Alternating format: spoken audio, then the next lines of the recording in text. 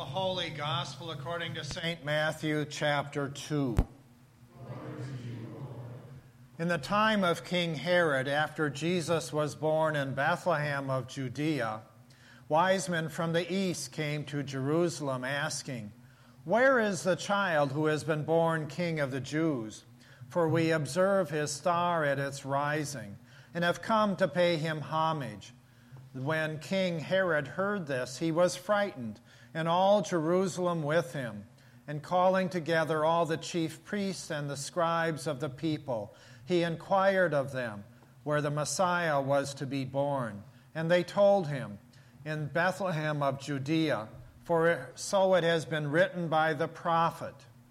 And you, Bethlehem, in the land of Judea, are by no means the least among the rulers of Judea, for from you shall come a ruler, who is to shepherd my people Israel."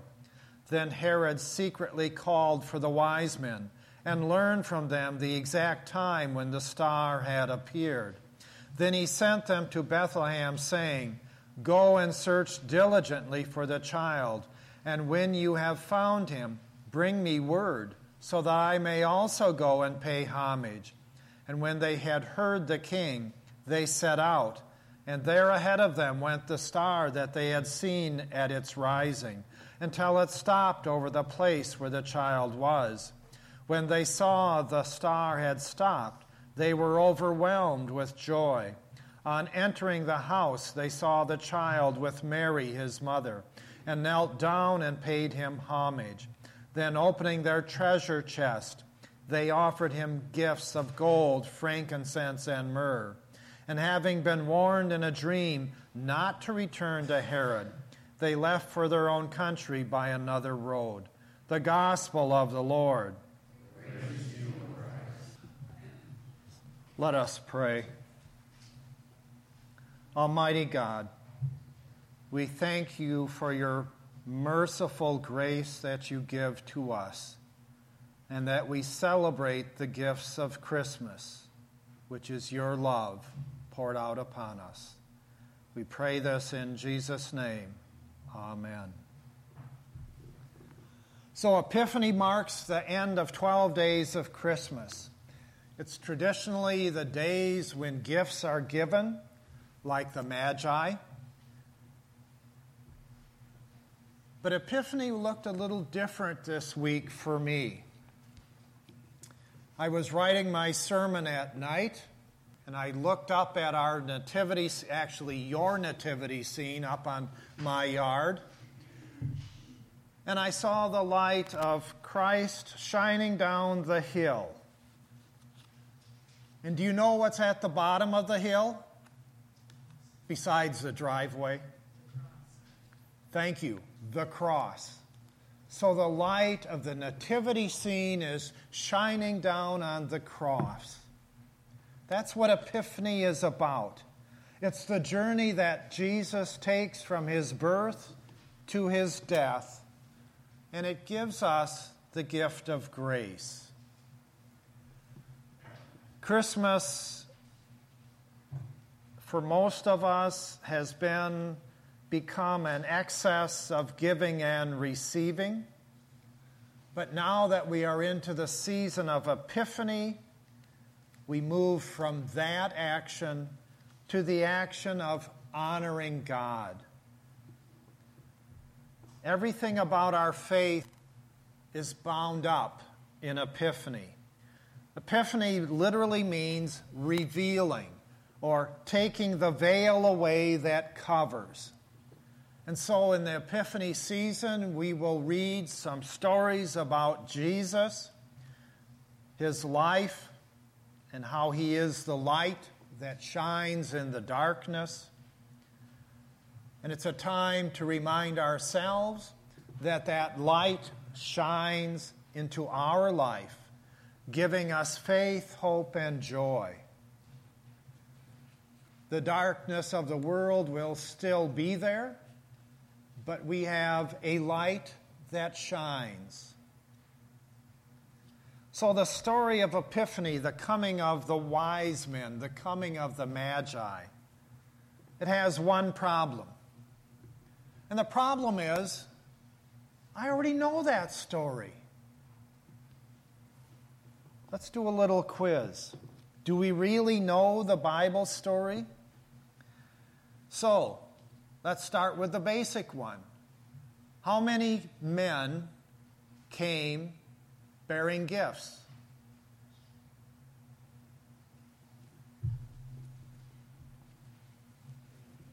Yeah, very good. Three.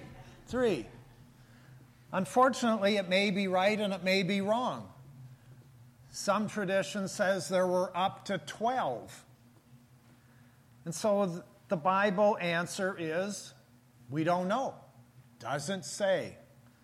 The 3 comes from the legends, and the 3 comes from the number of gifts.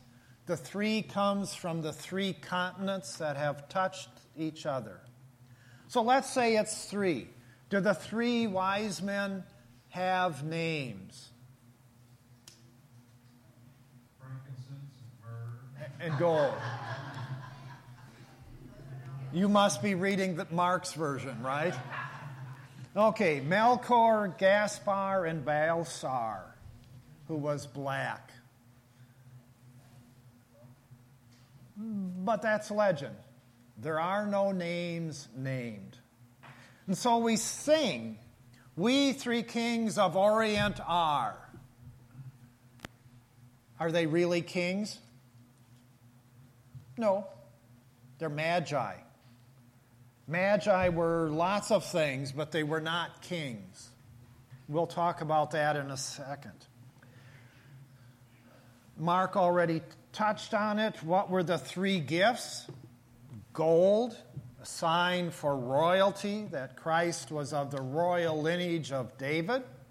Frankincense, an incense that was burned in worship of the temple, signifying Jesus' divinity. And a little side note, I went to a funeral this past week at a Catholic church, and it was a high mass funeral, and they used incense. Let me tell you, if you're Lutheran and you're not used to incense, it really does a job on your nose. Added a lot to the worship service. Gold, frankincense, myrrh. Myrrh was an oil used for perfume. The wealthy Jew could buy anointing oil for the dead. And so myrrh was seen as forecasting Jesus' death and a reminder of his mortality. So where did the meanings come? And how did the 3 wise men, the Magi, know that those definitions were for them? They didn't. The meanings may have been added later. So, Epiphany, the coming of the wise men, it's in every Christmas children's program. And yet this story is really powerful. If we take away some of the legend, I think the power of the story even comes through in a greater way. So, first of all, let's define who the Magi were. Your Bible may read wise men. Our songs may say 3 kings. That's far too kind to the Magi. We see them as good people because they came and gave gifts to Jesus. But what were they? The Magi originally started in Persia, and in Persia they were dream interpreters. And by Jesus' time, they were astronomers, fortune tellers, stargazers. They were horoscope fanatics, and everything they did was condemned by the Jews.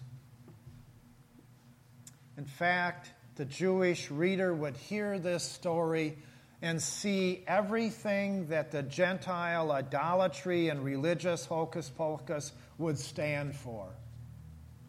from reading chicken gizzards to trotting off here and there, following a star. So we have in the reality the Magi were not neat guys. But Matthew takes them and makes them a hero. It's the first story Matthew tells after the birth of Christ. And when we look at it, the Magi should not be there. They're heretics. They don't worship the right God. They're the wrong race of people. They're the wrong denomination, the wrong religion, however you want to say it. They don't know how to worship. But what about their three gifts? Gold, frankincense, and myrrh. Those were most likely elements of their worship, of magic. So why? Why the story? Why are they models of faith and trust and worship? The Magi shouldn't be there in the story. But the Magi understood the stars.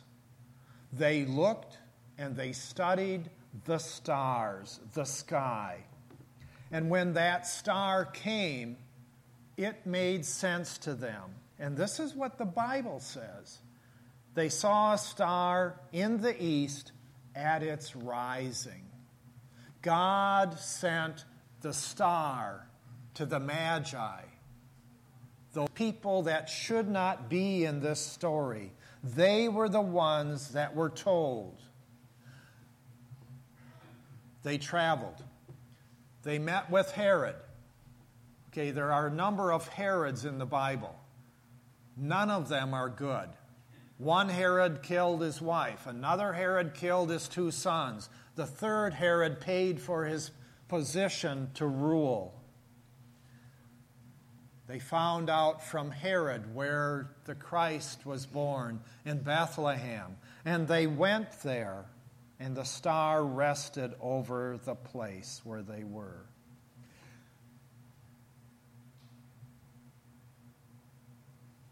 And then it says, they went home by a different way. A double meaning there. They went home by another road, yes, but they went home by a way, another way. The early followers of Jesus were called followers of the way. So the Magi left and they went home by another way, and they took another road. They met the Christ, and they were changed. They met God with God's message of the star, not their own understanding of what to follow, but God sending the star to them. So if God can use these Magi, these foreigners and pagans, to come and worship Jesus as King of the Jews, what do we learn? We learn that there is nothing in our lives that would stop God from bringing us to Jesus. Right? There's nothing that can stop God from bringing Jesus to us. And if there's nothing that will stop God, then there's nothing in our life that will stop us from taking Jesus to our neighbor, to our sinful neighbor, to our neighbor we're having a fight with. Nothing will stop God.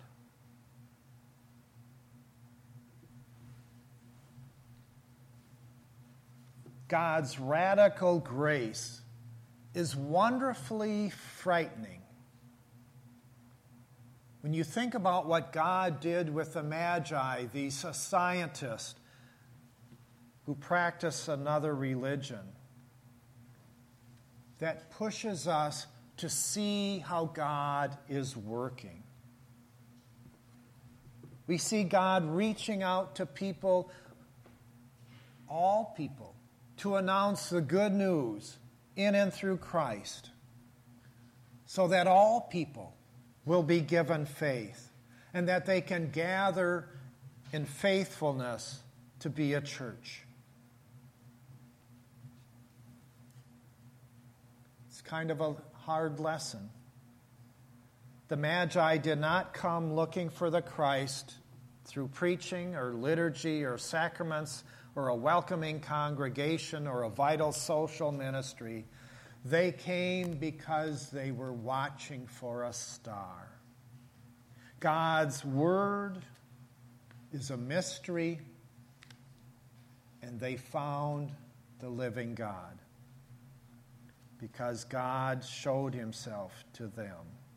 God's ways are always bigger than my understanding of what God is doing.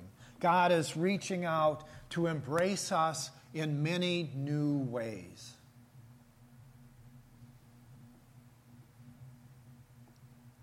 The Magi were changed. They went home by another way.